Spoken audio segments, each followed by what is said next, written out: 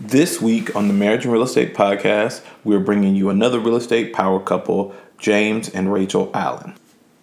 James and Rachel are both in real estate, but in different capacities. James operates his own wholesale company here in the Houston market, Southern House Buyers. And Rachel operates as an independent realtor here in Houston, Texas, with her own team, Rachel Allen Real Estate. Now, without further ado, we'd like you to meet the Allens.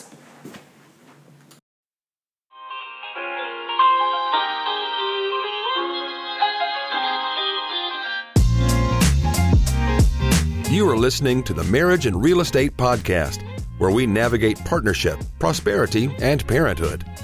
Join us each and every week as we give you tips, tools, and tactics to build the life of your dreams. Hey guys, this is Aisha Shelton. And this is Kevin Shelton. Okay, so welcome Rachel and James as our first guests in 2020 on the Marriage and Real Estate Podcast. We're really excited to have you and hear your stories. We keep it quick and dirty. This is a 30-minute podcast, so hopefully this will be rapid fire. And let's just start off by, we've already introduced you guys, but tell us how you met and how each of you got started in real estate.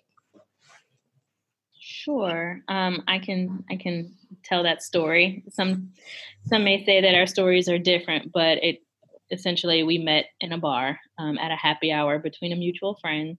Nice. And we met. He says I was the one he knew right then and there. And James can jump in at any moment. Yeah, I don't know if I said those words, but yeah. Yeah, we might need to hear James's version too. But I guess long story short, we met, we had a lot in common, and over time it just worked. And then I was always into real estate. It's been like on my radar as something I wanted to do for maybe like 15 years now. Right around the time that I met James was when I first really got it started in it, started doing real estate investing, flips. I had gotten my real estate license, and then our story kind of took us to Houston. So, kind of back up a little bit. We met in New Orleans, which is where I'm from. We were working, I got my real estate license out in Louisiana. And then James was going through an MBA program at Tulane at the time. Once he finished that program, he graduated, got a job in Houston. We moved to Houston, and that's when I started doing real estate full-time as a full-time real estate agent. So long story short, there's a lot more in between there. I don't know if James has anything to add. Right. Kind of take it. Also mentioned we did flips back in New Orleans as well. Mm-hmm. When you were a full-time agent, we were also doing flips with a few other of our friends. We had some good success there. And at the time, that's how I got introduced to real estate. Rachel and a few other of our friends were already in it. It was presented to me, do I want to be a part of an organization that was starting? So I just said, yeah. And, So y'all were dating at the time, right? Y'all weren't married yet? No. Correct. Right. And this was it like a real estate investment group that you all had? Mm-hmm. Yeah. Yes. So it was 5 of us total. 3 of us were in the real estate world through investing, and James and another partner, Adrian, they were both kind of like the finance and operations, which helped to bring structure to what we were doing in this real estate investing Wild West. And it just kind of worked. We did, and part of what we did was bringing outside investors to fund the flips that we did. That was our financing, our creative financing. And then we paid our investors some very incredibly reasonable returns because we were just starting out. And I think that's a lot of people's path. And they're like, wait. This conversation is really taking a turn that I didn't anticipate. I think that a lot of people who have not invested in real estate before might be interested in pooling funds together or pooling resources together or starting a real estate investment club or organization or whatever. So that's really interesting. I want to hear more about that, right? I think, our target audience is people who aren't involved in real estate yet and looking for their direction. Just really quickly share with us, like, what that kind of looked like, and if it's still in existence, if it's not in existence anymore, how did it dissolve? Like, how did you go your separate ways? Sure. So it was, like we talked about, everybody had their own, skill set that they brought to the group. And it was, so the five of us, more like, managing partners, general partners set up, and then limited partners from the other people who would invest into different projects. That went on for roughly about 3 years. The only reason we decided to dissolve the company was myself and another person started business school at that time. And so it was no way, with us traveling and the demand that school took on, the demand of work that school had, there was no way for us to, be, at both places. So we just decided to finish our last project and, go on our separate way. But like Rachel said, we were able to show our investors significant returns on each of those projects. Yeah, and I think that was probably one of the reasons why we ended up kind of moving on and going our separate ways. Because one, we all had full-time jobs, and with James and Adrian being in the MBA program, that is a full-time job, and all of the other partners had full-time jobs, so it was a lot of work, and we paid our investors. I think it was like a 20% return on what they invested into the project, which nowadays is like, whew, what? Had we known. But we also knew that they were taking on some risk because we were new to doing it. But the projects ended up working out really well. Our investors got paid. They were asking us, well, can we invest again? But, life got in the way. Of course they were. Right. Denying this. So now that you guys are full-time in your real estate businesses, you've moved to Houston, flash forward, what are your roles now currently in your businesses respectively? Because I know you both do separate things. And then also, what are your roles in your family? Like dynamics, who does what, who picks up the kids, who, takes care of the dishes kind of thing? Like, how do you break down your marriage? And then how do you break down your businesses? I think that's something that we're constantly trying to figure out every day still. But our as far as our roles, we can start there in our day-to-day business. I am a full-time real estate agent, and that's, retail sales, investors. And by retail, I help buyers who are interested in purchasing a home. I help them find homes to live in. I help people want to sell their homes. But I also work a large portion of my base are investors who are either looking for buy and holds or looking to do flips. Right. And as for me, I am a newly full-time wholesaler with Southern House Buyers here in Houston. And also, what Rachel did mention, both of us kind of tag team on another side business that we have of our Airbnb units that we operate here in Houston under our Allen Hospitality tag. Awesome. So you guys work together a lot, very similar to how we work together. So in the day-to-day, especially with you guys working so closely but separately, I know we're looking at you now, James. The audience can't see you, but somebody's working at home, somebody's working remote. How do y'all break down kind of who gets what where, or who gets to pick the battleground, for instance? Yeah, let me go ahead and jump out in front of this before. So it's a lot of communication. It's a lot of splitting roles, being very flexible. So that's the ideal, what we're trying to get to. I'm not painting a picture like, hey, that's what it is. Like coming from the corporate America and coming from a very structured and having to be there 12 hours, longer days, I was able to, and the demand of when I need to be there, when I could leave, I wasn't able to be a part of a lot of the different roles, like you said, washing the dishes, picking up the kids, and doing that kind of stuff. But now it's like, all right, handle them dishes. You gotta jump in there, yeah. yeah, and it's like hey, the way we do it now is I drop the kids off. Rachel picks them up every day, and then if there's some kind of scheduling to where she has a showing, then it's just communicating. Hey, I'm not going to be able to make it. Can you please pick the kids up and get dinner ready? So funny story between Kevin and I about picking up kids and dropping off kids. Kevin communication is key, right? And we all know that because we both have our own perspectives of what the day would look like. And so Kevin would wake up in the morning, hop in the shower, get dressed and be like, all right, I'm out. And I'm like, no. We need to talk about who's dropping off who, what, when, and where, because I had my idea of what the day looked like. And obviously he moves a lot faster than I do in the morning. And so he's ready to hit the door. And so I do think that communication is important. And I think we always come from an ideal place as well, right? Like sometimes one person carries more of the load than the other, but it's a conversation. It's a conversation. Like you can't, I think there was once a time where Kevin would expect me to do the right thing.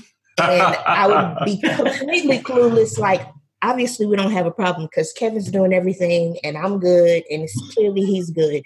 And he would be seething because he thought I should have been doing something.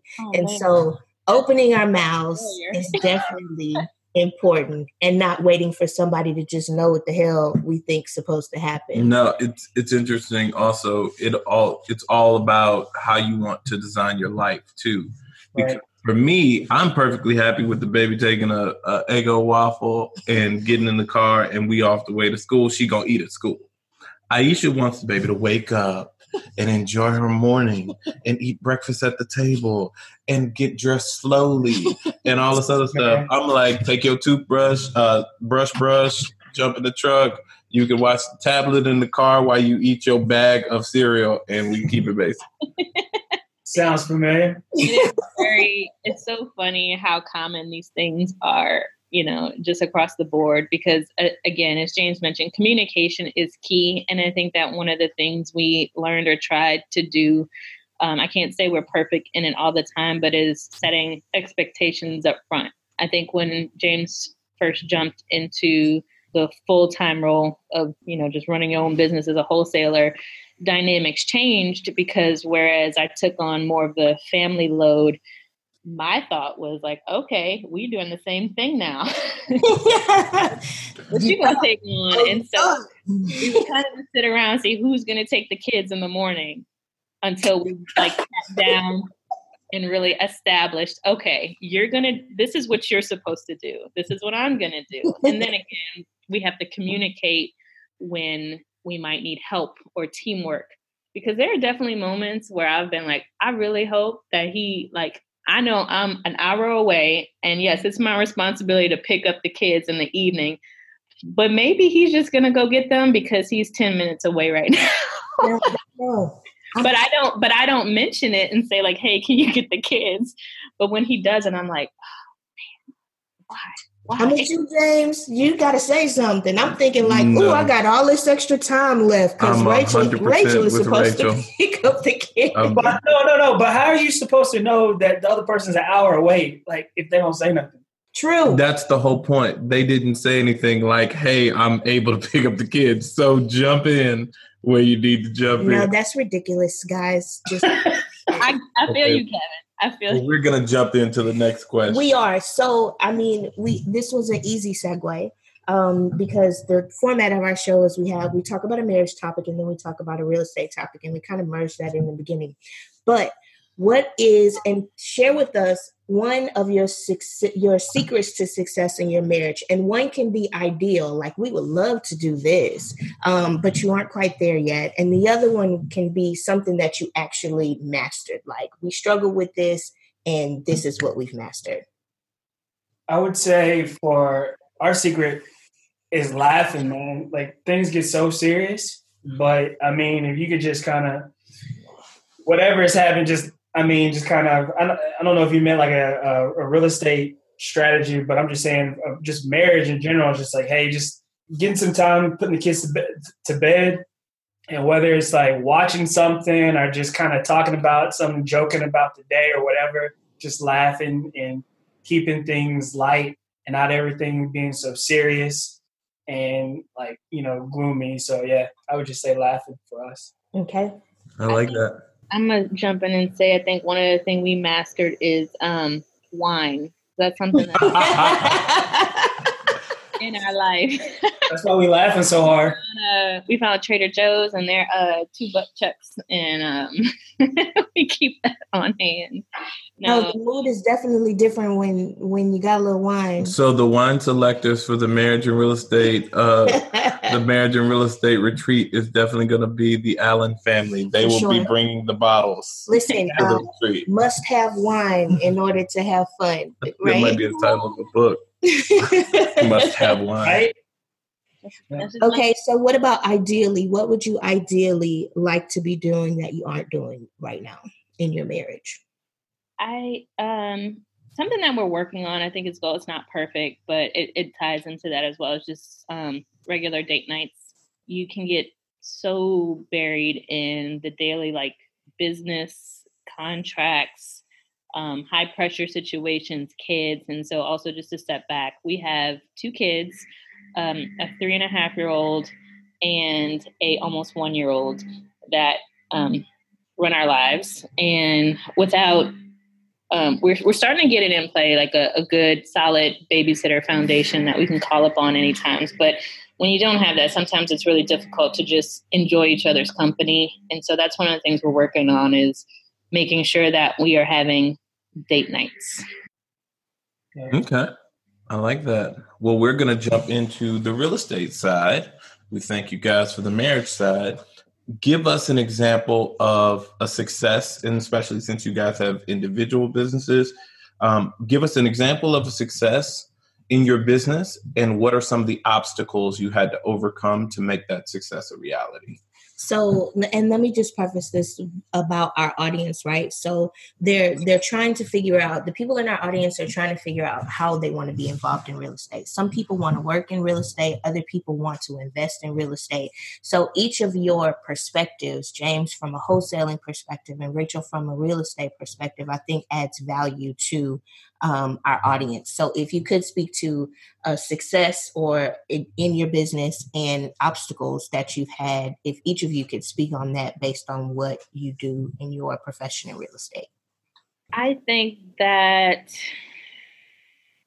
when I was thinking about this question initially, I don't know if you're looking for something specifically from a realtor standpoint, but I will say that one of the successes that we did have was we had a flip in our first flip here in Houston, in which we both were involved in. Now, this is a time when James was working full time.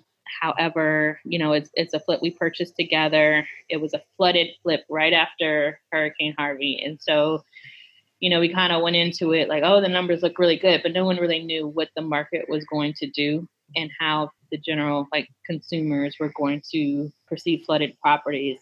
It came out successful. It was definitely one of those, we encountered a lot of trials and tribulations from just we bought a house, had no idea it needed $7,000 worth of foundation repair when we bought it. So there were so many different things that impacted our numbers. We got out of it and made a profit at the end. And on a flooded home in a market that other homes were on the market for months, ours sold in 7 days. We were under contract. Nice. So, it's funny because when you go into it, being a married couple, I mean, you can't just be upset with a partner on certain decisions and just walk away from it because you're going to see that person at the end of the day. So it definitely brings a different dynamic to that type of partnership.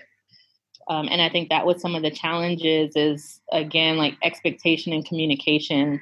Because, again, I was the one that was more the on-site every day, and I'm just blowing and going, making decisions without really including James. And then when it comes down to it, he was as much a part of that process as I was. And so we had to figure out how to navigate that, how to deliver information, communicate, make decisions together. But ultimately, we figured it out. That's a learning process too, right? There's another couple that we know that had a flip that had a similar situation. One, the person who had the most free time was on site the most, making decisions, and then the other person kind of had opinions and feelings about things that were happening, and they both felt like they had a stance, like, well, you need to tell me this, and the other person was like, well, you're not out here every day. So yeah, I mean, I think we go through that on almost any project, right? Like me and you, because I'm knee deep, boot deep in a project, and she's like, well, your cabinet pools cost $2 more, and I'm like, bro, come on, man. Sometimes you gotta go there. Come on, man. And Jace may want to speak to that story more too, because I just gave my side first. Yeah, I noticed when I was wanting to have a little bit more of an opinion on the day to day. Rachel's like, okay, well, why don't you come in and sit with us as we pick out tiles and cabinetry and all this, and it was like, and fixtures. And after 2 hours, I was like, all right, you got it. As long as the numbers make sense, I'm good. You got it. So, sometimes you get carried away with the numbers. You're like, but we need this to sell it. Yeah, Aisha don't even try that ball. She just goes, I don't do this. Not the technical part. No, the cabinets and the backsplash, y'all got it. Right. Yeah. As Awesome. long as it's pretty or something. So we are advocates. I don't know if that's what I wanted to say, but just go with me, guys, of therapy in marriages, right? And for us, we're lucky enough to have a great therapist who counsels us in both marriage and business, since we do this all in the same vein. So all of that comes up, and she's lucky enough to carry that whole box of. You just jumped into all that. Okay, so here's the spiel. Of course, if you've listened to the show before, and I'm talking to the audience, we're super advocates of therapy and couples therapy and helping it take your marriage to the next level. So the new section of our show is called Marriage and Real Estate Quick Counsel. That's what I was supposed to say. There guys. we go. Thank you. You always save me. Oh, yeah, that's my job. No cabinets, but I'll save you. So Aisha, jump into it. Okay, so these will be the same questions for every guest every time. So what advice would you give to a newbie couple who wants to start working or investing in real estate but haven't taken action yet? Don't do it. No, I'm just kidding. No, definitely do it. If it's something that you want to do, it's a desire that you have, do it. But just prepare yourself first by finding people who have done it this way before. So some like people like yourself, people like us, have conversations about what are the things to expect, what kind of things do you encounter, and setting a plan before you start. And some clear, again, communication and expectation norms ahead of time. Yeah, just piggybacking all that, I was just going to say setting expectations, I think, is huge. It's knowing how to hold the other person accountable for what they're going to do, and going into that with a clear understanding. I would say setting expectations. Okay. And the second question. Give one marriage or real estate book recommendation for couples looking to grow or get started. So it can be a marriage or real estate book, and I want one from each of you. There's so many. I will give the one that I'm reading now. It's maybe not necessarily real estate specific, but it's about business. And it's called The One Thing by Gary Keller. And Aisha knows about this because we actually are accountability partners. And every day we check in and we say, okay, what's the one thing you're going to get done today? That's kind of the premise of the book, just talks about focus and prioritizing, and how do you find that one thing that's going to have the most importance, the biggest impact on whatever your goal is for that day. No, that's awesome. I've read that book. It helped me find my purpose. So I definitely, I applaud that book recommendation. We're going to clap it up for that. I don't have a clap button yet, but when we get a clap button, we're going to clap. Oh my God. James, what about you? Yeah, I just finished reading E-Myth Revisited by Michael E. Gerber. Yeah, so I would definitely recommend that for any entrepreneur or, somebody aspiring to get into the entrepreneur world. Read that book. It definitely will open your eyes to some things and kind of help you set those expectations. Love the E-Myth and all of the E-Myth series that, I've read that one and the Real Estate Agent. The one thing that I found about it is that there's so much information that it's difficult to implement, right? And somebody needs to create like a whole course and group of like implementing the E-Myth into their business, because it's just a lot of good stuff. Right. A lot of good stuff. Well, no, I mean, that was amazing. We really appreciate having you guys on, especially as our first couple guests and first guest of 2020. Mm-hmm. And this has been Kevin and Aisha Shelton, and this is the Marriage and Real Estate Podcast. We out. Bye. You've been listening to the Marriage and Real Estate Podcast, where we navigate partnership, prosperity, and parenthood. So each and every week, you get new tips, tools, and tactics to build the life of your dreams.